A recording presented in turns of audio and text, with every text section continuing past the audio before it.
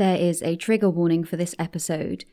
Please note the following conversation contains open discussion about domestic violence, including emotional and physical abuse, sexual assault, disordered eating, and self-harm.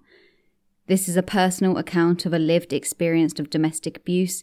This is not intended to serve as advice or facts. This episode is very different to normal. I sat down with my friend and discussed her lived experience of being in an abusive relationship.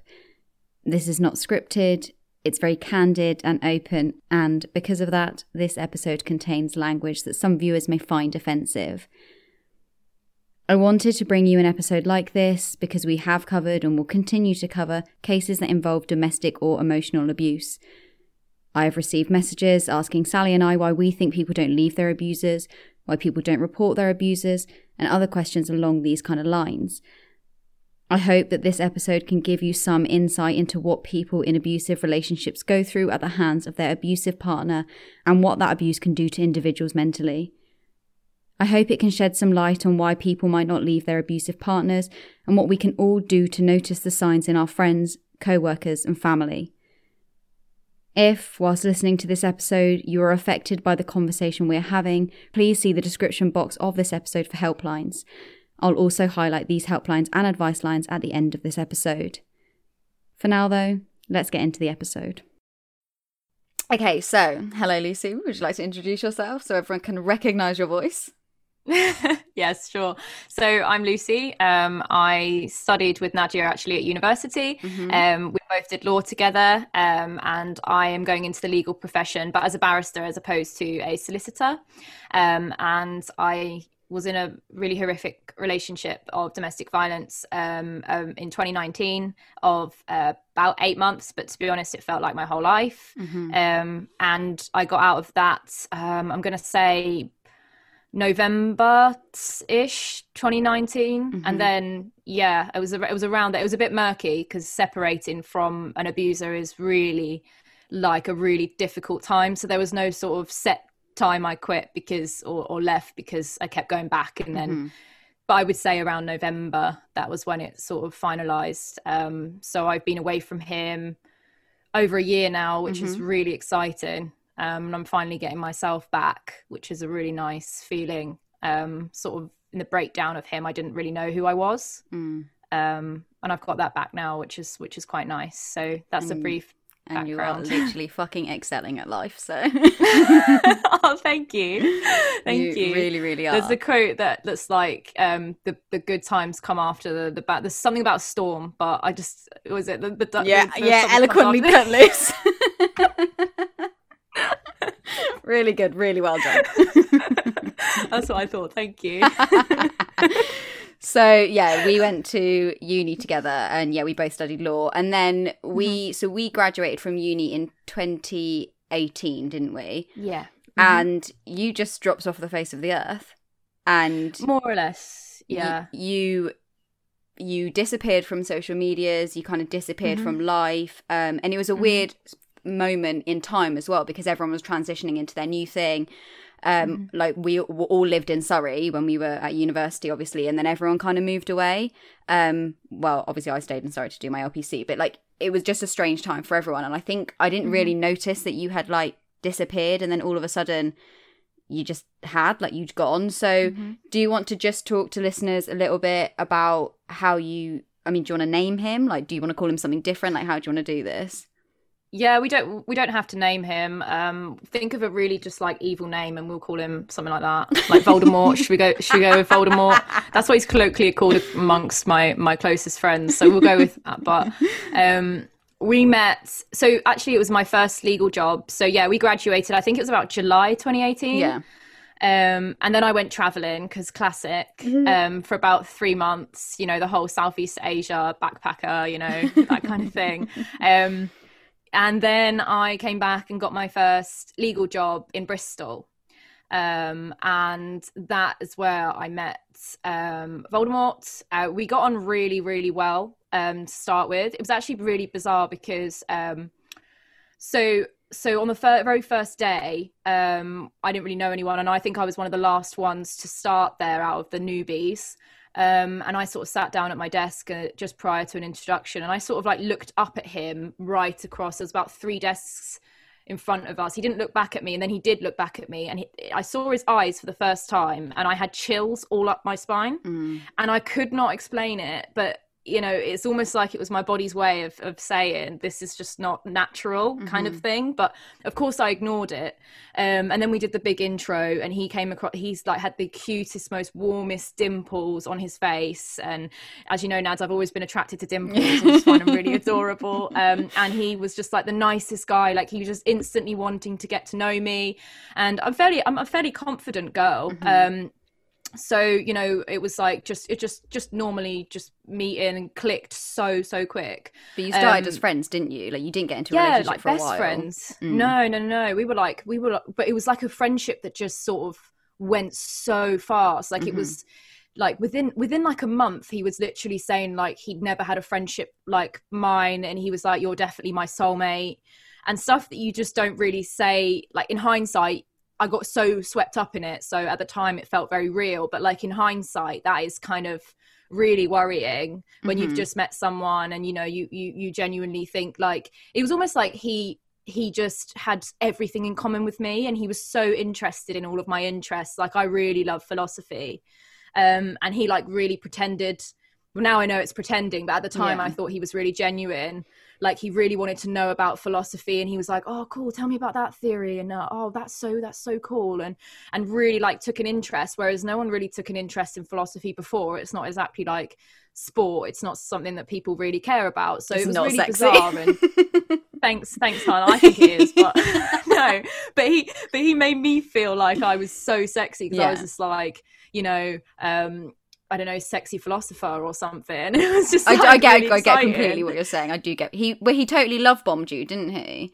He totally love bombed you. 100%. No, 100%. And it's actually really great that you use that, because I never knew that term at all. So I wasn't able to identify what was going on at all. I just thought, wow, there's this guy, he's super like fascinated in me and our friendship, and like he would do really like above and beyond things. Like, I was still very cut up over my previous relationship before him, who I went to uni with, as Nads knows, and we were in a relationship for a really long time. And I would like go to him about my angel ex and I would cry to him and say like, it was so difficult, because we only split up really because of distance. Like, he was going to train in the army, and it was just really, I just wasn't ready for long distance. And he would comfort me over that, like no friend I'd ever had. And he was so supportive and sort of helping me what to say and how to communicate and deal with my heartbreak and all of this. And it was just so intense. Like, he would call me up all the time. He'd want to come over, and we would just chill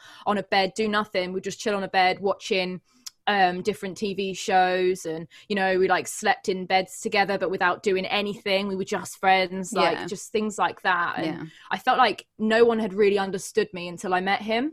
I think things like that are so much more intimate though. Like, I think it's like one of Sally's parents said it actually once, when one of my many exes cheated on me, and she said like, it's not really, you have to think about it, it's not really cheating if they sleep with someone else. It's if they're cuddling and watching telly and doing things like that, like that's real love. And this situation that you were in, obviously it was so intimate, it gave you all those feelings of intimacy and safety as well. I know that's been like a huge issue for you, or not an issue, but you know what I mean, something you've really struggled with is like having that support system, having that safety net, and he became that for you, didn't he?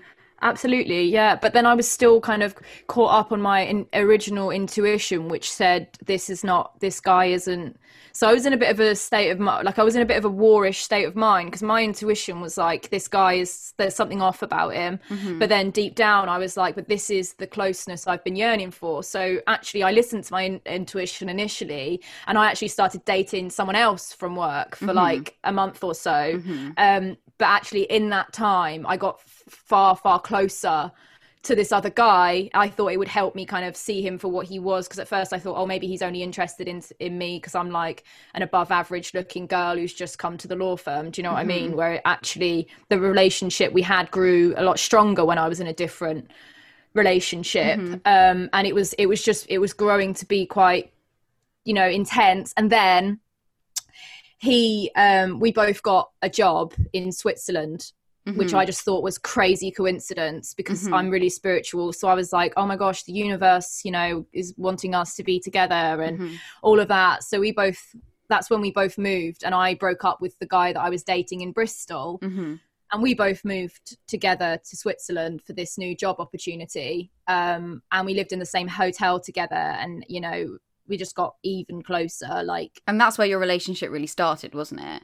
Like, that's when it started to become like more of a physical relationship. It was more of a relationship than just a friendship. Definitely, yeah, 100%. Like in Bristol as well, I didn't think it was particularly fair to the other guy if I started a new relationship, and I didn't really think that I was going to end up in a relationship with him, because we were so close, and I didn't actually want to ruin our friendship, because I'd never experienced, as I said, I never experienced a friendship like that. But yeah, then exactly as you say, like when I went to Switzerland, that's when things got more physical. There was a night out actually where he went on a date with a different girl, and I hated it. And I just was like, oh my gosh, no, this is some real feelings, because I feel like I don't feel good about this at all. And I sort of told him, probably about 5 cocktails in, which is never wise. But, you know, I sort of told him that, you know, I had some feelings there, and he sort of said the same, but he was confused or whatever. I said, yeah, fine, no probs. And then he sort of came back to my hotel room that evening, and that was when we first kind of got together, and it moved really, really fast from there, like lightning. It was so intense. He's one of the most passionate people in and I never realized how negative passion could be until that relationship. But he was passionate in every way. He would do the whole holding my face, telling me I'm perfect, and all of this kind of thing. And then he got aggressive very quick. Yeah, that's what I was going to ask you. Like, so at what point did it first start to turn like very negative? Because I know the things that he obviously did to you, and we'll obviously speak about that, like, were horrific. But I mean, what was that first thing that he did that kind of made you think, oh shit? It was definitely the emotional stuff. That was when it was like emotionally aggressive. Like, I will never forget, this was only like maybe 2-3 weeks into our relationship, and I spent Christmas with my friends. So for context, which will come up later as part of the story, like, I don't really have like a traditional family. So I spent my Christmas with a couple of my mates, and I said happy Christmas to that angel ex that I spoke to you about, who Voldemort would comfort me about. And I just literally just said happy Christmas to him, and I sort of said that to him, and he said it back, and I was just happy about it. He absolutely flipped, like, on the phone, like, and he was just screaming at me saying, like, how do you think that that's appropriate? That's your ex, we're in a relationship now. And I was so confused. I was literally like baffled. I'd never heard him raise his voice. That being said, he was drinking, so I just put it down to him being a bit. And the next day he gave it the whole like, oh, I'm just actually more insecure than I let on, and you know, I'm really, you know, sorry, and all of that. So I let that go, because I was just like, okay, right, maybe he just had one too many beers with the lads and thought it was just, he just got a bit insecure. But it got worse after that. Like, he became obsessed with my my ex before. Like it gets weirder the deeper the relationship got, but it was like an unnatural obsession. He brought his name up more than I did, by about 10 times. It became like every day. It was like a routine for him. Brush your teeth. I'll ask her about her ex. You know, it was honestly horrendous. He wanted to know like the finite details, didn't he? He wanted to know every single detail about your past relationship, down to every single one. Comparisons between the two of them in bed, wasn't it? Like, it was just like everything, just as deep and personal as he could possibly get, like every single intricate part of your past relationship. And like you said, like, your ex was in a totally different country. Like, he was in, like you said, training in the Finnish army. It was he wasn't a threat at all. No. Which is funny, seeing as you're back with it. I know. I mean, maybe he did have something to worry about, but I mean, he still brought it on himself. But you know, I think it got progressively worse. At first it was kind of like a curious. It really worried me about a month in, where he was basically convincing me. He was so manipulative. I can't even relay to you his techniques for manipulation, because they were so clever. I know, like I'm rubbish at it, so it won't sound as manipulative if I try and explain it. But eventually he managed to get me to send this long message to my angel ex, basically, that he'd written about why we should not speak anymore, which was completely manufactured. And it absolutely broke my heart. And he watched me send it and made me send it. Do you think at the time you thought it was the right thing to do? Like, at the time, did you feel like, I think it is right for my relationship to send this text message? Yeah, because he framed it in such a clever way to be like, oh, all boyfriends get jealous. Why are you making me feel bad because I care about you? This guy broke your heart. I'm just being protective over you. And he would say such vindictive things. So like, my angel ex, he's just a man of privacy, hence why I'm not really saying his name. He never liked to post photos of us on social media and stuff. And now I'm like an actual mature adult, I understand that. But my evil ex would like use that, and he would be like, oh, you know, he'd try and get in my head. He'd be like, oh, you know, I think he was cheating on you, to be honest. Like, I think that's why he didn't want to post pictures. Oh my God, if he only knew him. Yeah, I know, right? Honestly, if he only knew him. Like, he was so private. Like, I remember even like me, like, speaking to him. Like, I remember speaking to him and just being like, God, he's just so different to you. But like you, I didn't appreciate how brilliant that is until obviously I met Matt, and then I was like, everyone told me and Matt wouldn't work out because we're like polar opposites, but that's exactly what you and him are like. Absolutely, yeah. There is not a chance in hell that he was even thinking or looking at other girls. I know, but he made it so convincing. It's like he painted a whole story, and I actually believed it to the point that I had it in my head completely. Yeah, that must have been what had happened. Of course. And you know, he would twist it, and he'd be like, "See, I just don't know why a man would like not want to show you off because you're like absolutely perfect." And it, you know, to someone who's from a very unstable family, who didn't really have as much attention growing up from stable parents, he knew what he was doing, because in the friendship stage he found out all of that about me really early, and he kind of got me to open up by opening up himself about his exes, which I'm actually friends with one of his exes now, and it turns out everything he said was complete BS, which adds to the kind of level of manipulation. But I bought it like you know, as you do, because you just think, why would this person, why would they have any reason to sort of be dishonest, especially if they work in law? Like, the whole industry tells you over and over again, have integrity, be honest. So I just thought, yeah, okay, that maybe it's just, and for a long time I just kind of ignored the red flags, because I wanted him to be my best friend. I wanted the same guy who I really cared about. Yeah, exactly. And I was constantly living in this confusion of not knowing who he was, and was just hoping and praying that he would come back to the person who was my best friend. So your relationship, obviously very, very intense in the beginning. He started showing signs of emotional abuse, which of course at the time you wouldn't see. Like, you just don't see when you're in an emotionally abusive relationship. You have no idea until a long time afterwards. So when did it start to get like more physical? Like, when did that escalation happen, and did the escalation happen quickly? Was it like, did it go from grabbing you a little bit too hard, or was it straight into sort of hitting you and sexually assaulting you? So the sexual assault didn't come till right at the end. That was kind of like the point in which I was like, I need to get out of whatever this is, because it was just the worst incident of my life, and as you know, like, that is a really high bar. And it was just horrific. But to start, I think the aggression he used to start with was a shock, because it was quite intense. But again, he was drinking at the time, which was, I would say 99% of the abuse happened when sober, which makes it, including the rape.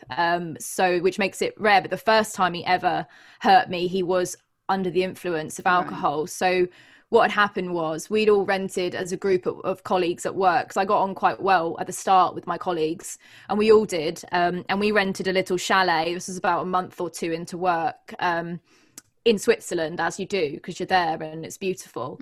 And we went as a big group of 10 of us, and he invited 2 of his rugby lads. To anyone listening to this, please do never date a private school rugby man. Like, that is all I have to say. Like, please, I didn't even know that was a whole stereotype, but honestly, there is a lot of repressed stuff that's just nasty. And he invited 2 of them, and I invited 2 of my mates who I met in Finland. And we were all having a great time, and there's the colleagues plus our home friends, and I think it was for his birthday as well. And we all had a great time, and it was so funny. Like, it was actually one of the funniest times. And then his mates were just absolute jerks. Like, they were just classic rugby, like, oh, get your tits out. And I was just like, oh my God. But at one point, one of them goes, and it's so disgusting, and I hate even saying this out loud, but it's what he said. He was just like, oh, Lucy, your pussy's hanging out, because I was in a bikini, because we were all wearing bikinis. And it literally wasn't, like, at all. And, like, I didn't even, like, I literally just checked. I was like, oh yeah, you're funny. And, like, it was just obvious that, like, he was just, I don't know why they have this weird sense of humor, but yeah, it was honestly weird. I mean, the rugby initiations speak for themselves, to be honest. They do disgusting things. And then my evil ex, he laughed along with it and was like, oh yeah, you're funny, like, to his mate, like, acting like boys. And then he just said, oh, can I speak to you, like, all cutesy? And I was just like, yeah. And then he, like, winked at the boys as if to, like, insinuate to them that we were about to go and have sex. We get into the other room, closes the door, and oh my God, his eyes just went black. Like, I felt sick at his very presence, and he just had this stern face, and he had his hand, like, to the wall. We both had a glass of red wine in our hands, and he just goes, and his whole face scrunched up, with his, like, black eyes stared at me, and he goes, is it true what he just said? And I was like, absolutely not. Are you joking? And he goes, no, well, you effing would as well, you fucking slut. And I said, and I looked at him and said, you do not speak to me like that. Quite frankly, I'm literally gonna end this right now, because I'm not being spoken to like that. I went to leave, and he literally, like, pulled me around, pinned me up against the wall by my throat, and then pinned me down to the bed. And I was, like, struggling, and there was red wine all up the walls, because obviously we had wine in our hands. I could not breathe. I was just so confused, and, like, my memory of that is in fractures, because I still to this day can't piece all the pieces together, because it was so horrific. I drank a lot less than him as well. I wouldn't go to the point and say I was sober, but I was definitely not drunk. And then I sort of yelped out, and at one point one of his mates comes in, and he comes in, and he's like, mate, what are you doing? And he was just, then he literally snapped instantly and made it out like we were just having some sort of, like, kinky situation. I'm literally crying, and it was so messed up. And his mate just looked at him and just, like, he just didn't want to deal with it, so just left. Just left you there? It left me there. And then he carried on again. And this time I literally thought, Nads, that was it. I literally I can remember looking up at the ceiling and just thinking, this is how I'm going to go. This is that. Yeah. And I didn't understand what was wrong. And then he went up, and he was just calling me a slut again. He could kind of see, because I was going, like, completely white, and I've got really rosy cheeks. So when my face goes white, it is going really white.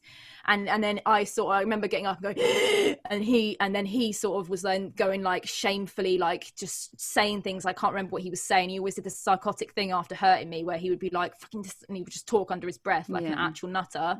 And then I screamed out again for one of his mates. I called his mate's name. And then his mate came back, and I just literally got up and pelted under his arm, locked myself in the bathroom, ran a bath. And I remember just staring. I just stayed in the bathtub, just staring at the wall, like, not. And he started screaming about me, saying, oh, she's an effing self-harmer.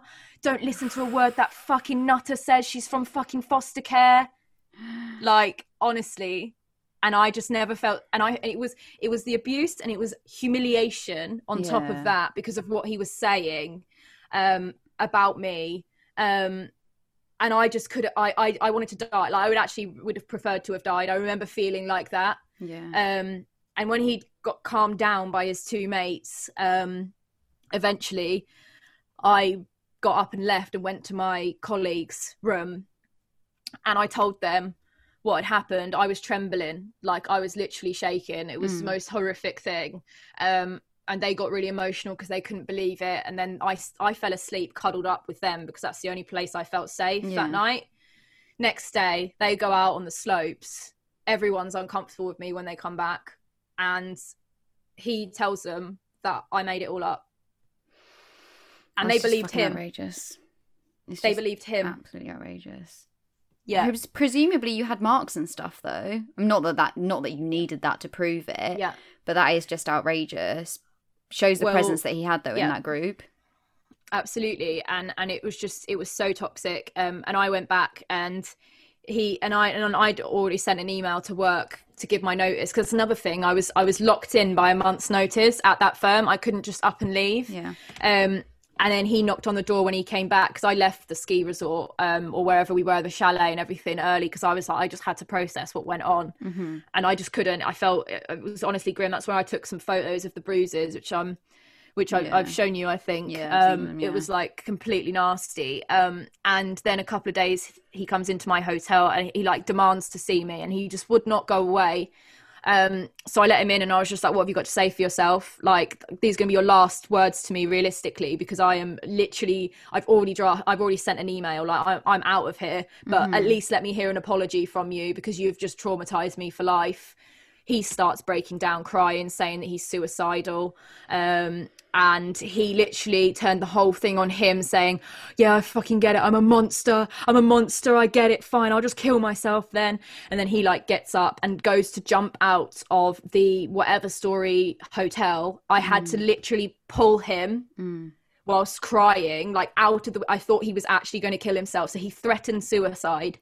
And I'm like half his size and trying to like pull him to the bed so he'd calm down, and he literally wouldn't get out of the window until I said, fine, I'll stay with you, I'll stay here.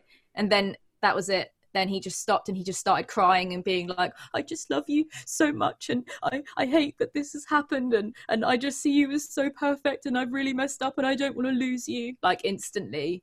And it was just that snap. But that fucks with your head so much. That really gets inside your head. And so how this was obviously like the first kind of like physical abuse that he did to you. How far into your relationship do you think this was? Like in terms, it was probably only a few months, wasn't it? 3 months, less than 3 months. Yeah.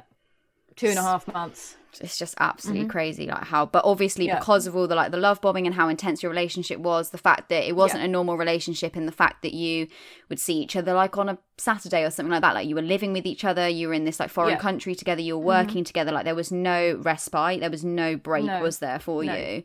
You were just constantly with each other 24/7. Yeah. And that makes everything a lot more intense, and that makes a 3-month relationship feel like a year-long relationship, because you've done all of the bonding and all of the talking and all of the everything else in such a short space of time. So it's exactly that. Let's not go through every little piece of abuse, because I know there's been so much, like, and it's just horrific, and I don't want to put you through that. But what I'm quite interested in is the first time really, and tell me, because I can't remember which order this was in, but I know that at some point you came back to the UK, didn't you? And you were with his parents, with his family. But there was also a time when the police were called, wasn't there? So I don't know which one happened first, but whichever one happened first. Speak about that first. Yeah, eventually I put up with what happened at that job in the Switzerland until about April. So that would have been I put up with it only for about 3-4 months. And then I got my job that I work at now, which I absolutely adore. And that's in London. So I had an excuse to go back. And also bearing in mind in this time, this guy had conveniently, when I'd chosen to leave, got me pregnant. So this was all really murky as well. And of course I chose not to have a child with that creature, which I'm still really proud that didn't happen today, because I think I would still be with him, which honestly makes me feel sick. but yeah, so I went, but he somehow managed to convince. I was very vulnerable around that time. I felt like a murderer after the abortion. I think a lot of people do. And I was just absolutely broken, so confused about everything. And you had no support from him? No. Oh, no. He literally told me that if I didn't stop being depressed and making his image look bad at work, then he would tell my boss that I had an abortion. It's fucking outrageous. It's so much control, the control that he had over you, really, because he did have the control over you, didn't he? He was like manipulating all of that. He wasn't trying to support you at all. It's just outrageous. And then he convinced me somehow, because I didn't have much money at that time, because I was still yet to start this new job. I saved up a fair amount from working in the Switzerland job, but I didn't tell him that, because I wasn't going to allow him to take it, because homelessness is a real threat for me. I don't have like a family system in a way that exactly. So he somehow convinced me that the most perfect situation for me would be if I lived with his dad, who is a lovely, lovely soul. And I got on well with him from the times that I'd met him when I went back to see them, when we flew back together.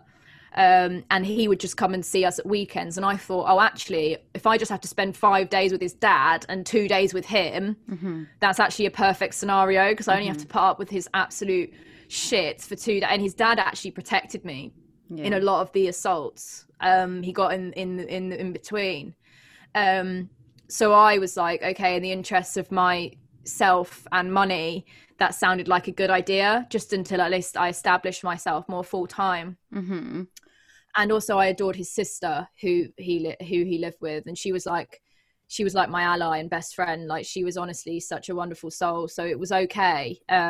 So I think a lot of people will listen to like what you're saying, and they'll want to know if that's how you felt, that you didn't want to see him, you only wanted to see him on the weekends, or do you know what I mean? Or you kind of saying, oh, I'd be able to only see him on the weekends. I think a lot of people, and I think a lot of people do when we cover cases like this in our podcast and stuff, they wonder like, why did you not leave? And I know that is a question that a lot of people ask you, isn't it?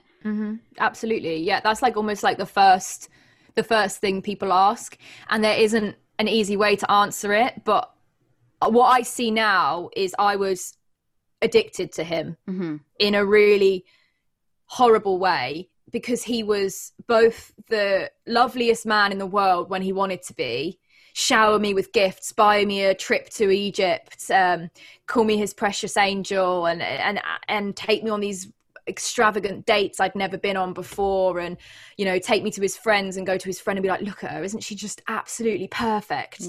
Like in front of all his mates. Like, he was doing all of that at the same time as bruising me and strangling me and telling me that I am a council estate slut, and no one's ever loved me since birth, hence why I was put in foster care.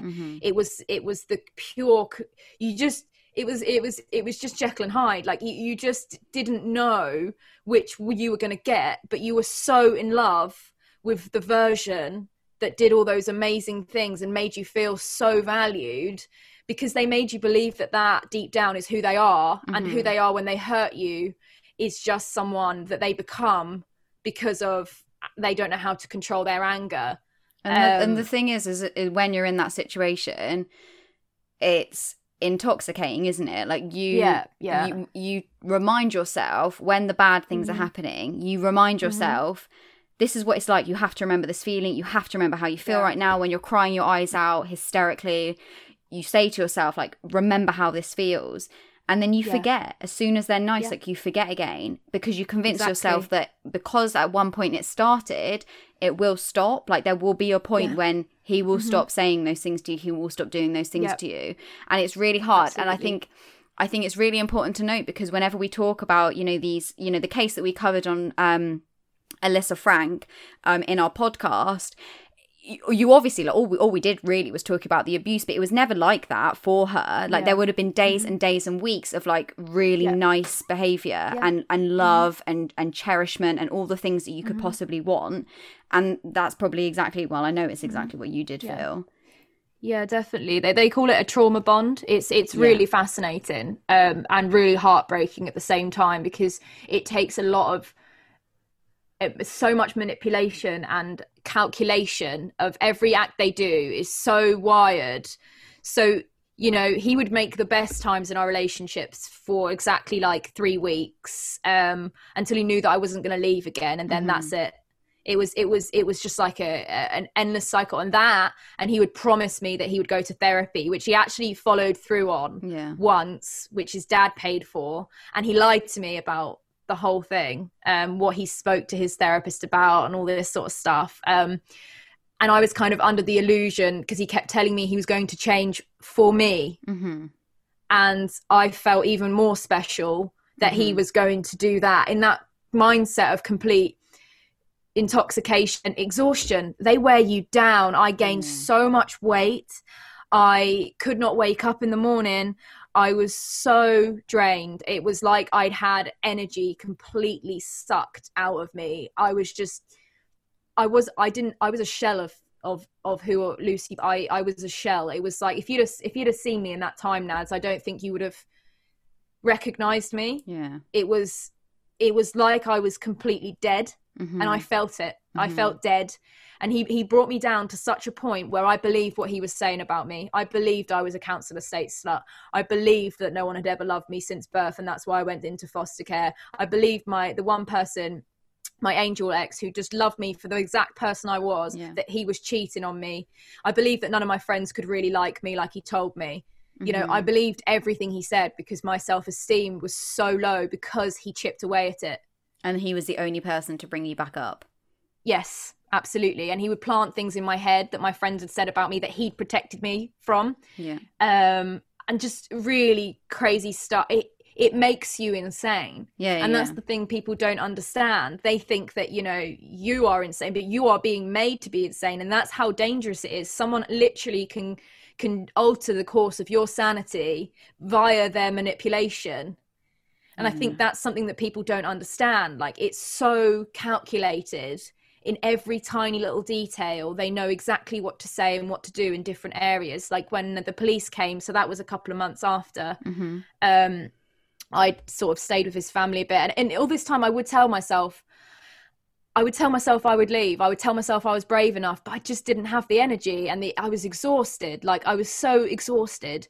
And when the police came, it was like a saving grace for me, because he just wore me completely down. I remember one point where he took me all the way to get my wisdom teeth out, all the way to Bristol. We drove all the way there and all of that. And he was so lovely to me, like bought me soups. He was like, oh, look at your cute little cheeks. Aren't you so cute? That evening at 2 a.m, I could not speak because my face was out here. I had all 4 wisdom teeth out. He woke me up at 3 a.m, which is another tactic. They deprive you of sleep, especially if you've got important deadlines the next day, or you're trying to get on with your career, because they hate that you're a career person. He woke me up at 3 a.m. He's like, baby, I've just been thinking. And I'd be like, oh, well, can you think like 7 in the morning, like not 3? And he would be like, you know, I could barely speak, so I was dribbling everywhere because it was just grim that I had this surgery. And he was just like, I saw you kiss a girl at that party. I'm just wondering if you're bisexual and I have to worry about women as well. And I just laughed with all the laughter I could laugh with, which was the bad. And he absolutely flipped. He woke his dad up, started screaming at his dad, telling his dad that I'd kissed another girl. Jesus Christ. And his dad is like Coptic Egyptian, very traditional man. Very religious, and his dad, bless him, was just like holding my hand and telling him, he was like, this is madness, would you stop? And it was just so cute, and I was just like in tears. I could not move my mouth. It was like dribble everywhere. God, and he was just screaming at me, so I couldn't defend myself. It was honestly the most helpless circumstances I have ever felt in my life. And he was just saying to him, he was like, this is what she does, Dad. She gets inside your head and manipulates you. That's how she got with her last ex. And it was just so messed up. And it's almost like he got this weird thrill off the fact I could not defend myself. But yeah, exactly. It came from the good day before, where he was, you know, showering me with love and taking me to my, you know, all of that. But yeah, anyway, so he that day, I'd actually packed my bags the day the police came, and he was with his mates, and my plan, I'd arranged it with one of my mates who I opened up to about not everything, because it's disturbing, and I was very secretive about it all, but I opened up to her about some things, and I said, can I stay with you for a few days until I can find a new place? She said yeah. So the whole thing was organized. I packed all my things. It was like a nightmare, Nads, because he came back to get something. It's like, this would only happen A, to me, and B, in films. And he came back to get something, and he saw, oh god, I literally, I just had this like feeling of feeling sick in my stomach. Like, it was just like it was like he came in and he saw the suitcases, and it was just that black eyes again looked at me, and he goes, what are you fucking doing? What are you fucking doing? And I was just like, I'm not doing this anymore. I'm going to be completely honest with you. I cannot, you are going to kill me, and I'm not prepared to die like this. I remember saying that. And he just flipped. He rugby tackled me. I was screaming. He was shouting. The mug left the window completely wide open, and someone, God bless their soul, I don't know who they are, but if I ever found out who they were, I would give them the biggest hug ever. Someone called the police. And then all of a sudden I heard knocking. He went like this with my mouth, covered my mouth, and he was just like, don't you fucking say anything, don't you fucking say anything, shut the fuck up. Like, really evil. He would do this weird thing with his nose where it was just honestly the most disgusting, evil facial expression you could possibly imagine. And then the police had to knock. He wouldn't answer the door, so the police had to like come up. They saw, because he'd thrown all my suitcases up on themselves, by the way, and threw my laptop, which has my assistive technology, so I have learning disabilities, across the wall, so it was all smashed up. All my clothes, everything was on the floor. He got me out of my clothes because he was just like, oh, if you can want to fucking leave, you can do it without your clothes then. It was honestly horrific. And then they come up, I'm like trembling, crying my eyes out. They take him away, they restrain him and take him away. And then they ask me for all these questions, and at the time I honestly did not know how to answer them. I was just like, can you just help me get my things, I need to leave. And then they helped me get my Uber to go to my friend's house, and I honestly thought and prayed that would be the last I ever saw of him. But he begged and begged after that. He actually proposed to me the day after, because he knew that I would press charges. Did the police not do anything in that incident? The police didn't do anything. No, they can't do anything if you choose not to. If you choose not to press charges, the police can't. It can count against them, but later on. But they can't. This is another thing about domestic violence. It's like, sadly, time and time again, the woman drops because of the manipulation. The woman tries out of desperation to get help from the police, and then she drops out again because of the gaslighting and because of the trauma bond. They truly make you feel like you cannot live without them. And as the breakup got, that was a really horrific breakup. It was like I was coming off heroin. I don't know what that's like to compare to, but just side note, Lucy's not a drug. No, I've never done heroin, but I compare it to that. I was like scratching at my arms. I became fully. It was really like to watch, for my friends to watch at one point when I was just like completely. It's absolutely crazy what it can do to you. It's absolutely crazy. Like, my friend had to sit me down and be like, do you not know who you are? And you are saying you need to get back with this person who brought you to nothing.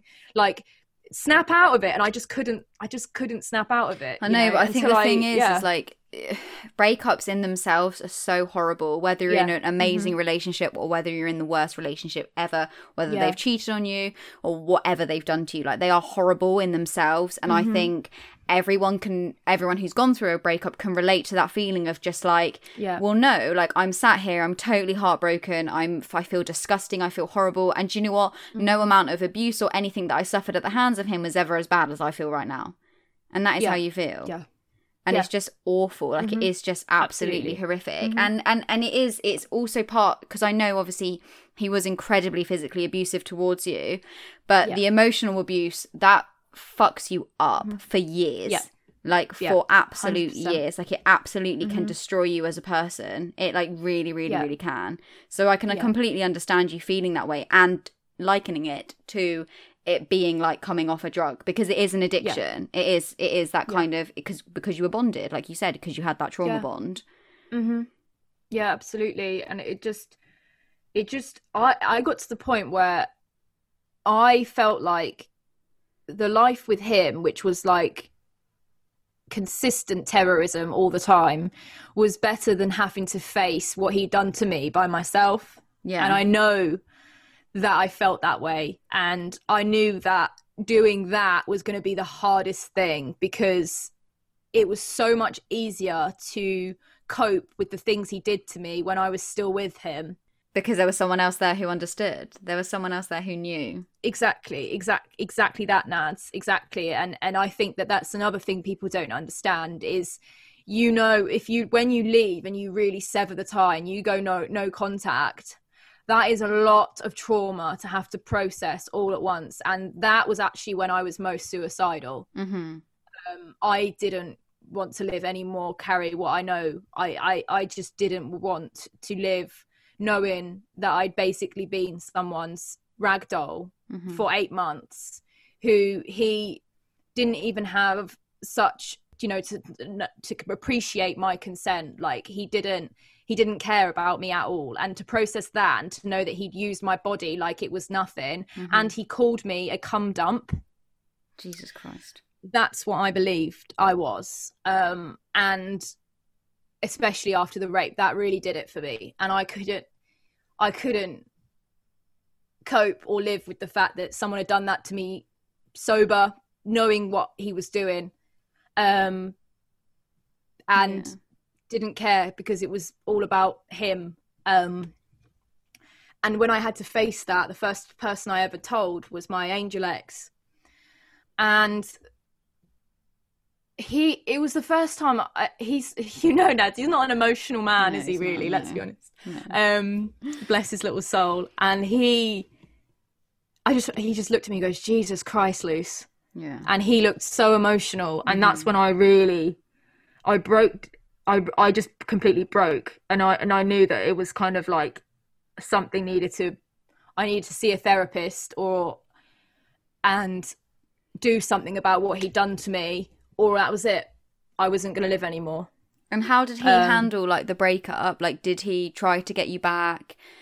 Like, I know obviously the incident we just spoke about where you packed your bags and stuff, that wasn't the time that you did leave. Like, you did stay for him longer, and obviously then he was even worse to you, was even more horrific. He obviously raped you, he violated you in the worst way possible, even more so than he had already done so many times. And I know after that you did leave, and that is so amazing and so strong of you. And it wasn't like you've said, it wasn't the first time you tried to leave, and you did go back to him this time. Amazing that you managed to do it. How did he react? Was he trying to get you back, or did he kind of say, like, did he understand that was it? He, to start with, he would try and get me back. Like, he was really beggy. After the rape, that was 2 weeks after the police incident, and he was actually on a vacation scheme at the time, which is just really puts the nail in the coffin. After that, he threatened to kill himself again. So he knew exactly what he'd done, because he threatened to kill himself. And as soon as it happened, like, sorry to interrupt you, but like, as soon... literally the second he like finished and he pulled out, the first thing he did, he goes, that was not rape, that was not rape, that was not fucking rape. Because I was crying my eyes out the whole time, and I could not just even, I couldn't imagine what I did. First thing he did, he goes to the drawer, gets some scissors, puts them up to his throat, and he said, if you don't tell me right now that wasn't rape, I'm going to fucking put these into my throat. So I had to say to him. That is so fucking intense. Yeah, but he knew after that, so he got really beggy again, and he got beggy for a while the first couple of times I broke up with him, and then after that it was... I think at one point I sensed that he had got a new girlfriend, or he had been sleeping around or something, which is just even worse, because it's like, you are not only their little cum dump, but you're fucking recyclable. Oh, Luce. He just did everything. I know that now. I'm fucking amazing. Yeah. I know that. You know, you are a fucking queen. Yeah, and you know I know that. But at the time, I felt like nothing, and recyclable nothing. I felt just so used. I'd never been so used in my chewed up and spit out. It affirmed everything that he'd always said to you. That you were nothing. That you were replaceable. That you were nothing without him. Well, none of those things I don't think any of those things, none of those things are true, but that's the situation, exactly. isn't it? Yeah. No, exactly. And then the last time I tried to get in contact with him, at the peril of my friends, at this point I turned to drugs and alcohol. Actually, I've just gone full. If I was like, if I can't face this shit, I'm just going to go off the rails. Like, and that's exactly what I did. And I messaged him one night, you know, and basically begging him back, because I just couldn't live knowing what I knew, and living, it was just horrendous. It was just absolutely horrendous. And he would, like clockwork, read every single message I sent him and not reply to a single one of them. He wouldn't block me. Yeah. He wouldn't block me, and every single time I sent him, and I felt connected to him just by virtue of the fact he was reading my messages like that.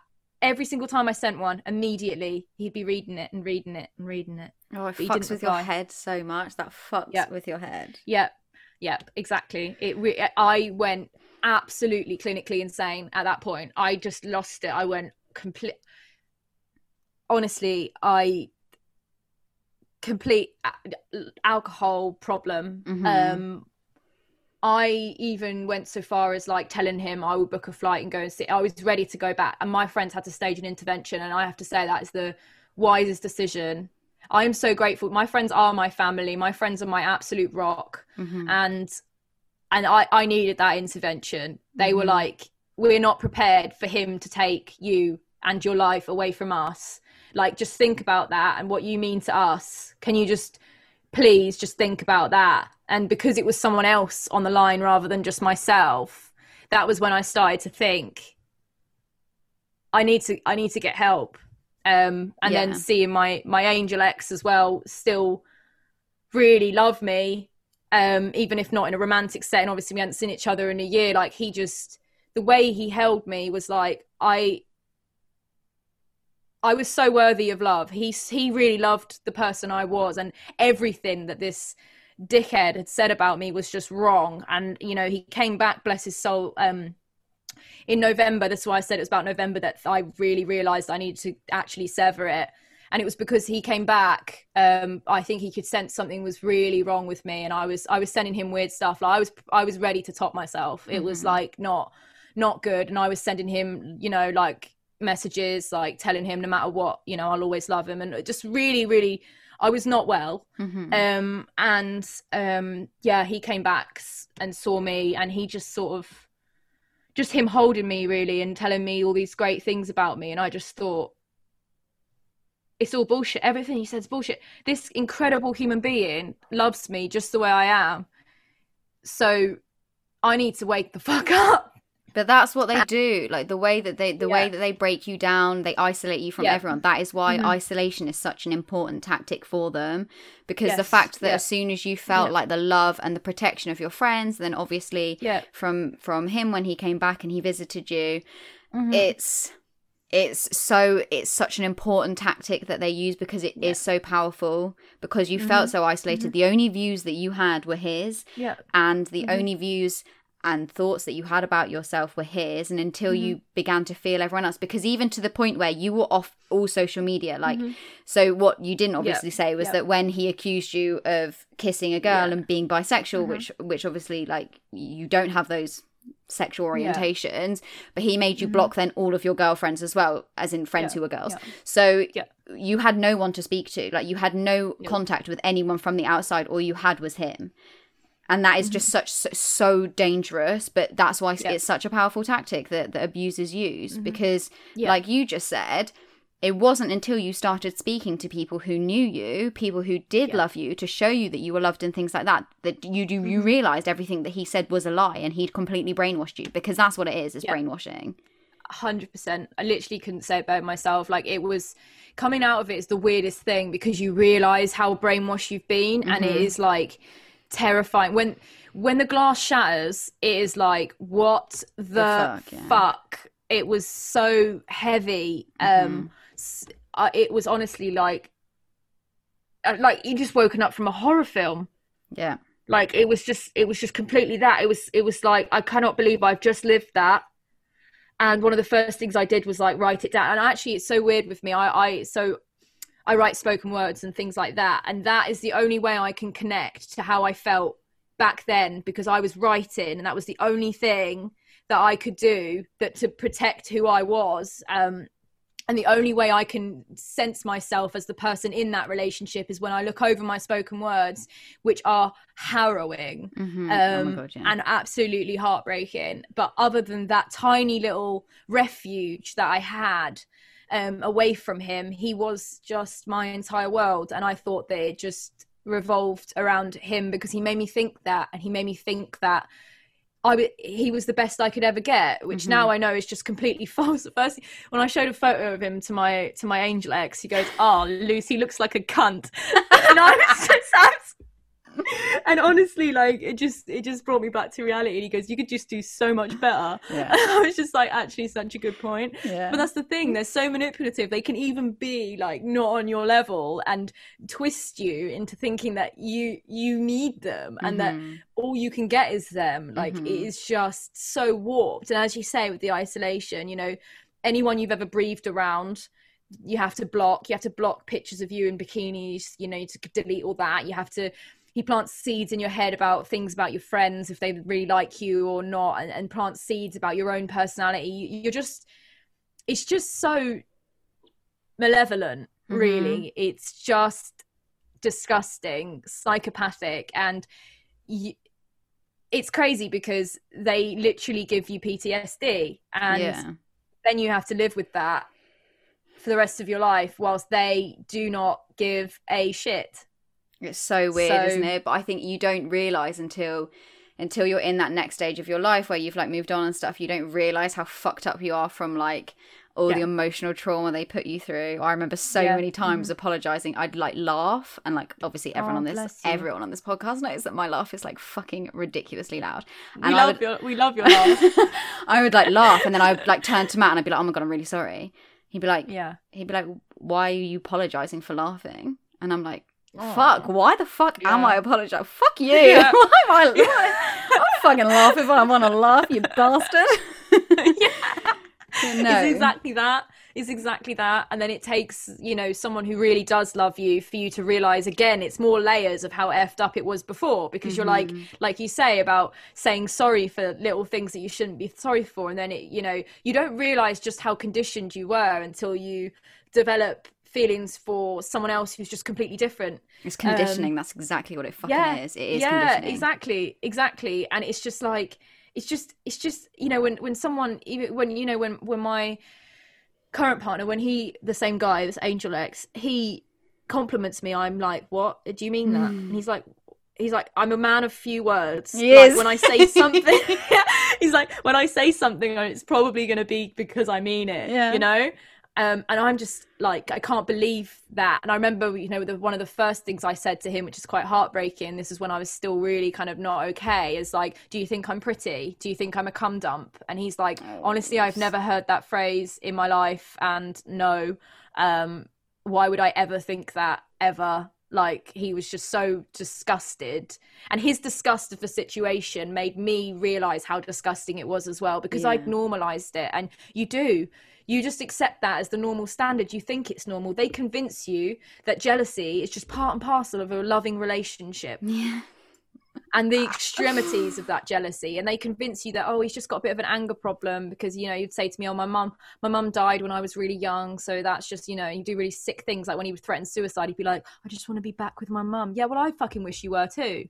So, like, I'm sorry, but at one point I honestly wished he would die, because I hate, like, it was so difficult to be with someone that you couldn't get away from, hated, and then the next minute they'd take you on holiday and then tell you that you're precious, and then they'd propose to you, and then, you know, it was just it was like a whirlwind nightmare that just, it felt like the longest year of my entire existence on this planet, and realistically it was 8 months. It's just beyond me how all of that can happen in such a short space of time. And my GP says that's even worse, because it's rewritten my brain, made me 10 times more hyper vigilant, because all of that happened in such a short space of time. I can't now register threats in the normal way, I register everything as a threat. If something goes bang, I'm literally, I mean, everyone gets a bit scatty, but I'm like completely, if I see someone that looks of his general physique. Yeah, I was going to say that. I remember when you had that massive panic attack because you saw someone who looked like him in the shop, didn't you? Yeah. And I have that quite a lot. It's getting better as time goes on, but it does, undoes. I'm a pinnacle of English. Undoes things in your brain, and it will never be the same again. I don't feel, I mean, I'm so blessed to have the partner I do. He's amazing, but I don't feel the same about I was a very confident, borderline promiscuous woman. I'm so afraid of my own body. I had body dissociation after the rape. I lost about 3 stone in the course of a few months. I was really skinny. And the only way I can describe that, I've only just started recovering from that. It's getting better. I'm loving my cheesecakes again, just in case anyone was wondering. But it was like I hated my body. I could not, until my body looked completely different to the one that he used, I could not stand it. I remember I couldn't look in a mirror. I was so repulsed. I didn't want to feed myself. That's why I lost all the weight. That connectivity that you have between mind and body just completely severed. And I didn't know that was normal when you go through rape, especially when it happens when the person who rapes you is sober and you're sober, because there's no like deletion of drunken parts. It's just you know what happened to you, and your body actually knows better than your mind does, because I wasn't prepared to digest that for a long time. But my body reacted to that in the the sense that it just didn't want to do the things it did before. It didn't want to feed me. I ate about 900 calories a day, probably not even that. It was just, I didn't give a shit. Like, I didn't care. I hated it. Like, I wanted to change it. I got another tattoo, which, to be fair, I do love, but at the time it was to look different. I didn't like the way I looked at all, and I didn't want to bear any resemblance to that body that just got chewed up and spit out by him. It was just so much shame. And that's another thing people don't know about sexual assault and rape. It's like, you take it on yourself. You feel disgusting because you think, I must be so repulsive that someone else would do that to me. And you can't go another way about it. There's no way you can get through that without feeling ashamed of yourself, because it's honestly the worst thing someone could do to a person and their sense of self. And I will never look at my body the same way I did before. In a good way, in a bad way. Yeah, it is sad, and I'm lucky I have the partner I do who doesn't really give a shit about that at all. He doesn't. I haven't had sex really since that, and my partner doesn't care. Like I'm blessed. He loves who I am, and he doesn't care about all that sort of stuff. It's not something that bothers him. But if he'd have been different, that could have really ruined my life. I'm having to relearn my sexuality and my body again, because I don't. That whole period of time where I lost connection to it, I'm still trying to learn it again. I'm still trying to look in the mirror and be like, oh, that's me. It's really difficult, and to not feel the same sort of level of confidence. I have my days where I'm like, oh yeah, I feel fierce today, everyone has it, but it's getting so much better. I guess this whole thing is a process, not an event. But yeah, it absolutely baffles me how one person can do that to you. And to someone so confident. And that's another myth, that it happens to weak, vulnerable people. I know, you're like not that there should be like a stereotype on who you think would be in like a physically abusive relationship, but you are one of the strongest people, and you obviously still are. But like, in terms of like our friendship group at university, I never would have expected you to almost like take any shit from anyone. And that's a naive way of looking at it, but that is kind of like the way that I think a lot of people do see it. As like, you are a really strong, confident person. You're fucking so intelligent. You are going to have this amazing career as a barrister. You've got a fucking scholarship. Like, you are doing things that other people just can't do. Like, people in their wildest dreams can't do. And yet you're in this situation. And I think that's a massive, like you said, it's a massive myth that is attached to this kind of thing. And I think people, I don't think that any of our listeners would ever think this way, but just in case they did, like, they hear things like, oh, you came from foster care, like you didn't really have like a family growing up and all the rest of it, but you got through the hard thing. I think for me as a friend to witness all of this is that you got through the worst fucking time of your life. You, against all odds, you got into a fucking good university, you got an amazing degree, You got an amazing job in chambers to become a barrister. You got a scholarship, like all of this. You got through the hardest times of your life for this fucking asshole to come along and try and take that away from you. It makes me so angry. It makes me so angry. Bless you. But then once I'm out of it, it's like, well, he failed, so joke's on him. Do you know what I mean? It's like, and actually the scholarship came after him, and it became because I was so determined to become everything I was always meant to be. Yeah. And in spite part of of it's him. despite him. Yeah. Because he would always say, I couldn't do this, I couldn't do that. Well, you know, I genuinely feel like I'm limitless now. You are. And I'm also hyper vigilant. Like, I know that I could never go in. I know the signs, which is helpful, because I could never see that. And also I see it in others as well. And I get the same intuition. So it's helpful. It kind of gives you a sixth sense. Yeah. Sometimes a bit too much, because if anyone's controlling even mildly, I'm like, they're abusive, like, which is sometimes a problem. But, you know, at least being more open about it, it gives people scope to open up and to talk to me about it. And I actually had a girl through my Instagram who contacted me. Her partner is actually a famous musician, I won't say the name of, in America, but mega famous. And she, bless her, spoke to me about what happened, and she said, I can't leave him though. And I understood. And just to her to speak to someone and not say you should leave him, just to get it, that is so helpful. That I know when you love someone, the first instinct is to protect and to say you must leave, but they will on their own time. The main thing to do is to listen, and because the less you listen and the more you say, oh, I can't believe it, the more they'll be secretive. It's not a case of then they'll wake up. They will just keep it from you. And that's also another layer to the isolation, is you isolate yourself because you keep things secretive, because you don't want them to know. You become so ashamed. You know, for me, I was like, oh, my friends think I'm this like badass queen from Essex. Like, now they're going to think they're going to think less of me. They're going to think I'm weak. I don't want to be perceived as weak. And, you know, there's just so many factors that go into it. And they make you feel bad if you speak to anyone about even the smallest details of what they did. And actually, you know, I did drop seeds here and there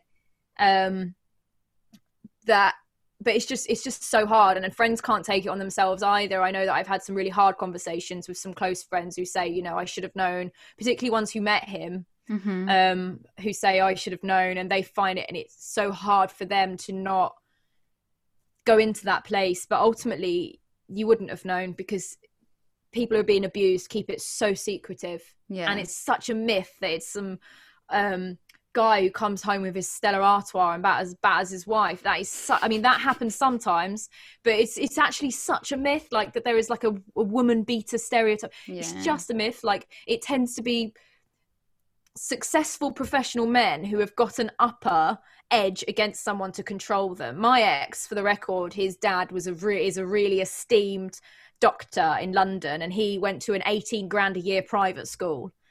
And God, did he use that against me? Why do you think his dad didn't step in? I don't think we've ever had this conversation.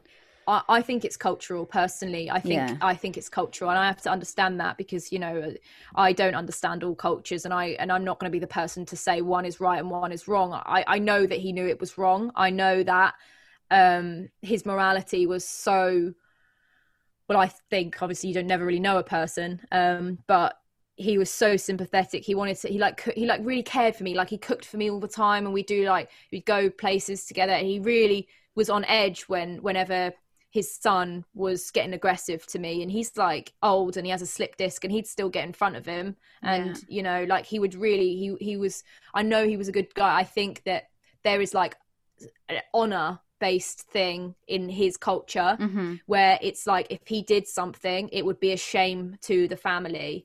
So I remember my ex said something really batshit once, where this was near the end of the relationship, but he was just like, it's a weird relationship I have with my dad, because like, we don't really talk and we're not really that close, but if I wanted a body buried, he'd do it. And I just was like, that's not even funny. He goes, oh, I'm joking. I was like, how is that even, that's not even mildly funny. It's like, I was like, that is, honestly, it gave me chills. Like, Jesus, but he just said it in such a blasé way, but I don't understand the culture. I don't understand how it works. All I know is that that's probably that, or they're terrified of him. He was a tyrant. He would come home at weekends, demand that his sister ironed his clothes, or else, you know, I watched him throw his older sister to the ground, who's bulimic, cover her, batter her in bruises. Yeah. He would honestly, I would not be surprised if they were terrified of him. Yeah, because he was a that's tyrant. probably true. That's probably true. There's probably an element of fear, and especially as well if his dad, as you say, is very esteemed and a very high up professional in his field. He probably also didn't want it to impact his work life, and also I think probably he saw how bad it was, but he probably didn't truly know how bad it was. Not that that makes a difference, but I'm sure at nighttime he could just tell himself that, well, it's not that bad. Like, yes, okay, my son gets a little bit angry sometimes, but he's not like he's going to kill her, which no, realistically, the escalation in your relationship, how quickly it happened, like, I think he quite easily could have killed you. Well, yeah, I definitely agree. I would not put it past him, because it was he knew exactly what he was doing, but on top of that, he was strong. Yeah.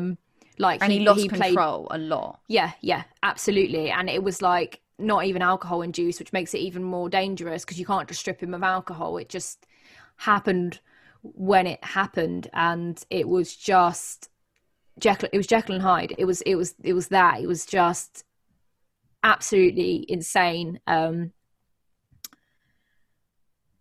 Absolutely psycho, basically. Like, I don't try not to, but I've got like voice recordings of him screaming at me. Oh my and God, it's so that literally disturbing. just put a fucking shiver through me. I totally forgot about the voice recordings. I remember when you played them to me. Oh, bless you. Yeah. I literally, I felt so shit after I heard those. Oh, bless you. And they I'm weren't sorry. even fucking. No, God, don't bloody apologise, Lucy.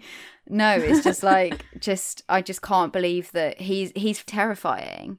But it's so good that you have them. It's like, and that's the positive thing that you just have to look at. It's so good that you have these voice recordings, you have these images, you have the text messages, because it's because he would make out of it. Because if you met him, it's like he just does this cute little face of like, he nicest guy in the world. He'll adapt his personality around you. Like, literally everyone who meets him loves him. And I just thought, I can't have people not believe me when he, behind closed doors, he is an absolute cretin. So I was just like, I mean, taking those voice recordings, I was terrified, absolutely terrified. But that sometimes is all you. Oh God, when he saw me on my phone, I had to like scatterly be like, oh my God, my sister's in hospital or something. Honestly, terrified, absolutely terrified. But I'm glad I did, because I can show people it's not just a matter of them trusting my word. I could literally be like, oh, that cutesy nice person, do you understand that this is the same person? So don't come at anyone who's been abused saying that you didn't expect it because he's such a nice guy. Bullshit. He's a nutter.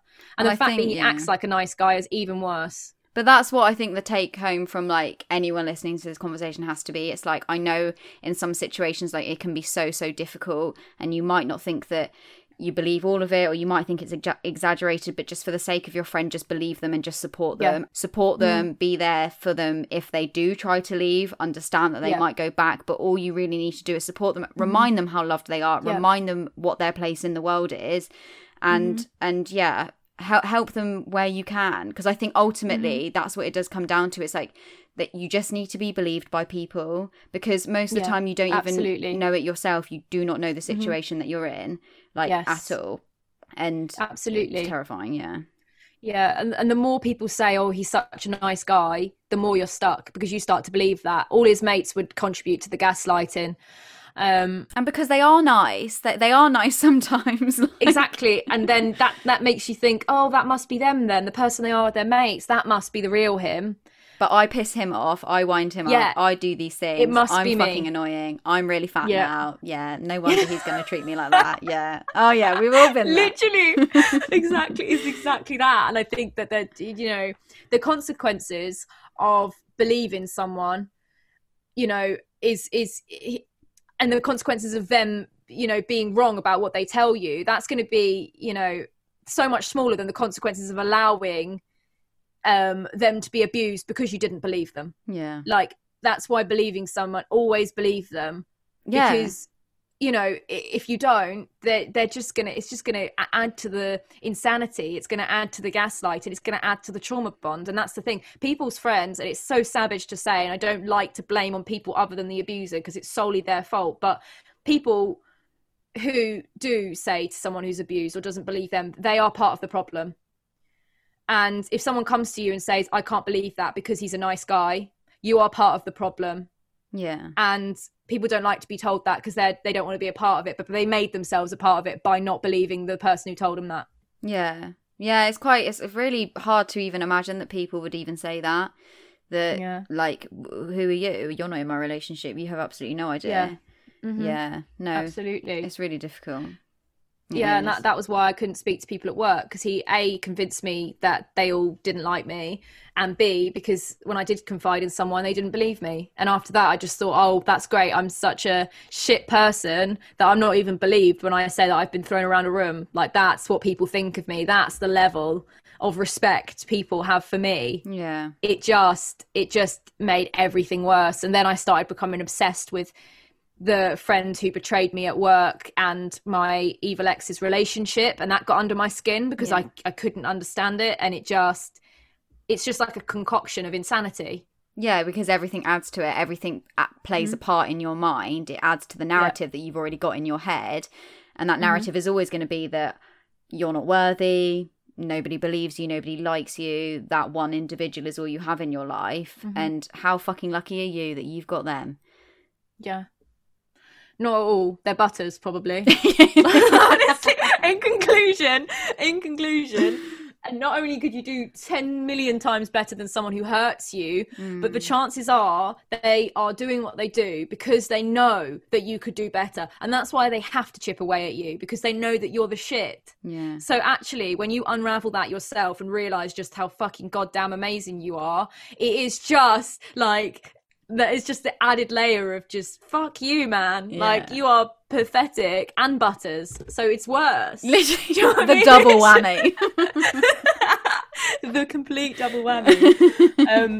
But yeah, and it just takes a while to undo the damage, and I honestly, my heart breaks for anyone who has children with someone who is violent and aggressive. I'm just with complete solidarity. I that makes things so much worse. Yeah. I can't imagine. I just can't imagine. And my heart goes out to anyone who's, you know, had children with them or been married to them or stayed with them for a certain amount of time. But at the same time, it might help to know that I understand. Sometimes that's all you need. And like the girl who messages me on Instagram, I know she's not going to leave her partner, but I understand, and that helps her for when she is ready to. It's not my place to tell her what to do. It's her place and her journey, and when she summons that strength, and trust me, you have none at the end of a relationship like that. When you do summon that strength, it takes everything out of you, and that's what you're preparing for yourself for. It's not, you know, I don't know how people think that people just leave and that's it, at the end of the story. It's like you've got so much trauma then to unravel. Every single moment that he's ever done to you, any single word, that's going to be that I'm going to have to be undoing that for the rest of my life. So fuck him. In a beautiful Nadia style summary. It makes me so angry, and I think this is because obviously this isn't the first time obviously that I'm hearing all this, and the first time I was absolutely fucking devastated. And I remember because we FaceTimed, and I was home at my parents, and we were on FaceTime for like 4 hours or something. And then Matt and my dad were in the garden, like laying like a fucking patio or some shit. Like they were renovating my dad's garden. And I just went and I just sat on the wall and I was just like staring. And my dad was like, "Are you all right?" And I was like, "No." And then I thought, if this is how I feel, oh God, don't feel sorry for me. I was just like, if this is how I feel, like imagine how you must have felt. Like I felt emotionally drained. Like I cannot even imagine. And like obviously and listeners don't know this, but I probably did get from the snippet of information I gave earlier. Like I was in obviously a very emotionally abusive relationship, which was not something I realised at the time at all. I didn't realise it until we'd broken up. But the way that I felt after that was so emotionally drained. I was just so fucking distraught. And I can't even imagine how I would feel if it had ever turned physical. Like, I really don't, because I definitely wouldn't have probably even realised that I was in that kind of situation, which is why I think I understand people who haven't been in any kind of abusive or manipulative relationship. They don't understand how it can feel to not realise that what is happening to you is abuse, that is not okay, and you shouldn't be treated like that. I think I fully understand why people don't get it, but I think that's why it's important to have the conversation about it, because it's not something that you realise when it's happening to you. Like, you might realise that it's not okay to feel that sad, and you might realise that it's not okay to be feeling so just shit in your relationship, but you don't at all realise that you don't deserve it. I think that's what it comes down to. Yeah, 100%. And actually, like, I had to get into affirmations and tell myself that every single day. I had to say, Lucy, you didn't deserve any of that. Like, every single day I had to repeat that to myself until I believed it. And now I completely believe it. I'm like, didn't deserve not even a second of what that pig did. But it's his problem. He's the psycho. It's not me. And that takes a while. And you know, honestly, I think emotional abuse is worse, and that is, you know, the physical and the sexual, that's worse for your body in terms of the way that your body responds to trauma. But the emotional, you wouldn't put up with the physical if not for the emotional, and that's why I think it's worse. Because if someone just, what I don't understand, people think that you just, of course, if you just get hit all the time and there isn't an emotional element, you're going to leave. Yeah, if someone just hit you in the street, you wouldn't just accept it, Like, you wouldn't just be like, all right, mate, take that, No, it's not how it works. Like, it's the psychological, it's a twisted, and I've even got a text message which I've shown you, which is completely baffling, where he's saying, I think the problem is your reaction to my violence. And I say, yeah, I think you might be right, baby. Literally. That is the level that it gets to you. Yeah. And I'm just glad I have that message to expose that, because it's so disturbing. Like, but in that moment, I believed him. I thought, oh yeah, good point. I'm letting him do this to me. Yeah, fucking exactly. God. Yeah, exactly. Or when he said that I was the one who needed a therapist because of my deep set hatred for men, I was like, yeah, good point. I think that's let him in it. Honestly, when I look back on that, I'm like, funny. Oh, that's what he was like. That's like, he only wanted to guarantee that he would get therapy. I know, literally, apparently because of my bloody package of daddy issues. Didn't think for a second he was probably the reason I hated men. Literally, that's honestly what I was laughing at. It's just like, I know, because look at men, look how good we are. Look what I'm doing to you. How dare you hate us? I know. It's absolutely absurd. I don't know where it comes from. Probably entitlement. I think that certain people go through a certain level of privilege, just think, oh, that's mine, and I can just... He didn't like... It was actually worse for me because he had two violent relationships before where he was violent in them, and they lasted a lot longer. Yeah. It's because I was feisty and it took him a while to grind me down that things happened so quickly. Because I fought back, which he hated, and it made him 10 times more aggressive. Yeah. And I think that, or I tried to fight back. Pretty pathetic. I'm just gonna throw that out there. But bless me, I did try. Bless you, and you know, I think that they detect it, and that's the thing. And it can literally happen to anyone, because one of his exes is from like a completely stable family, so it wasn't even anything to do with me or the package of my trauma from growing up.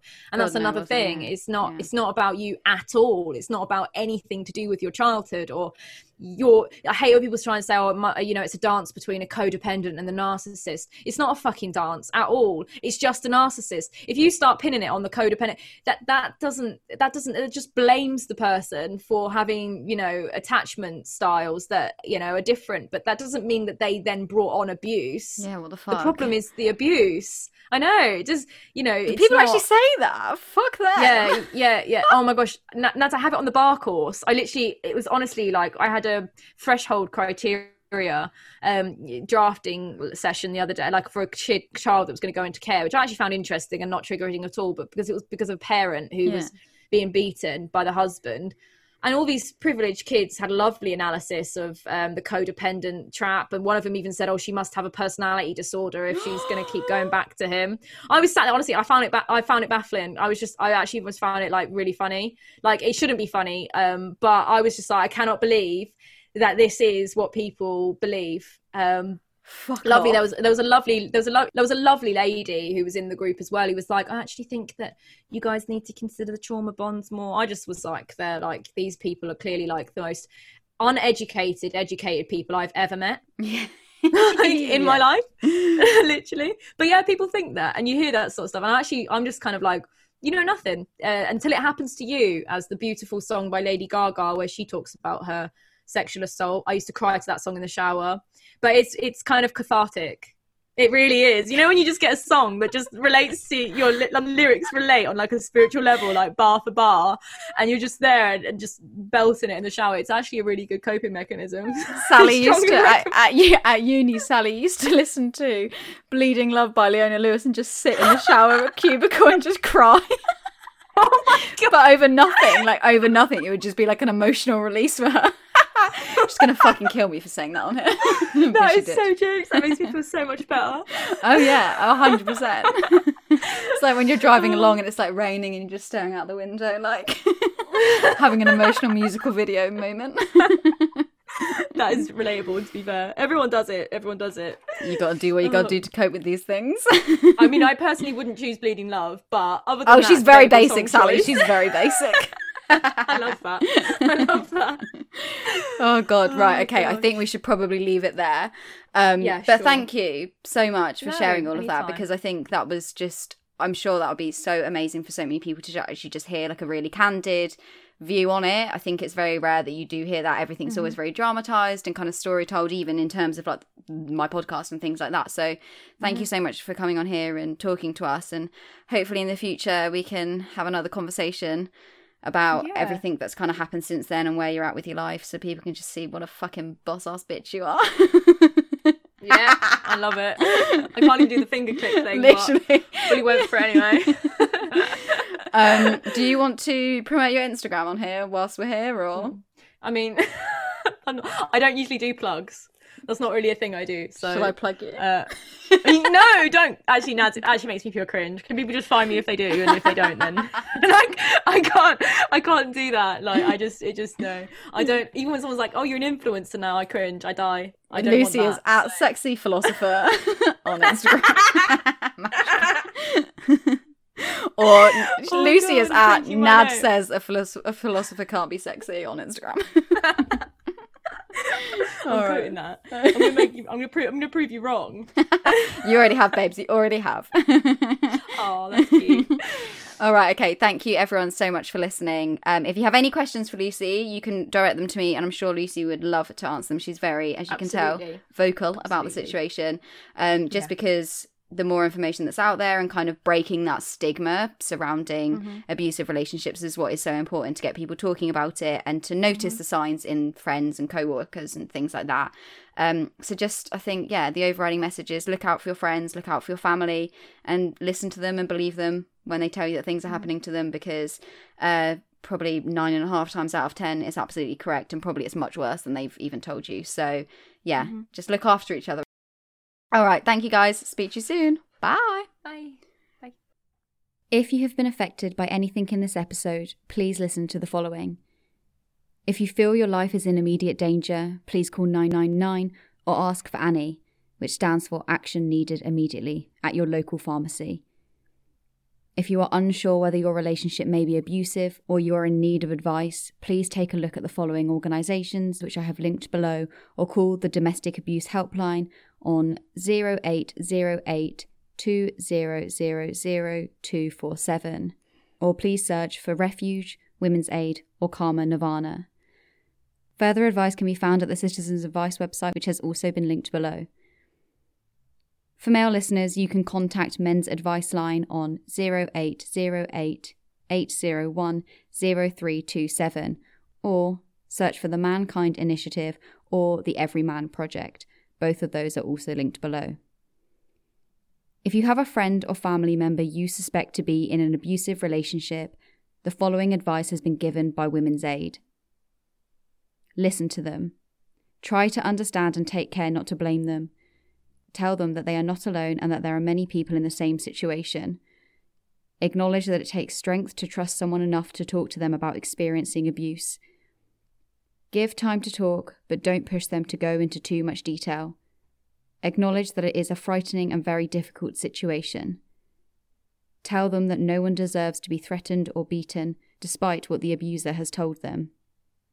Allow them to make their own decisions. You can offer to go with them to a hospital or to see a GP. Help to report the assault to the police if they choose to do so. Be ready to provide information on organisations that offer help to abused women and their children.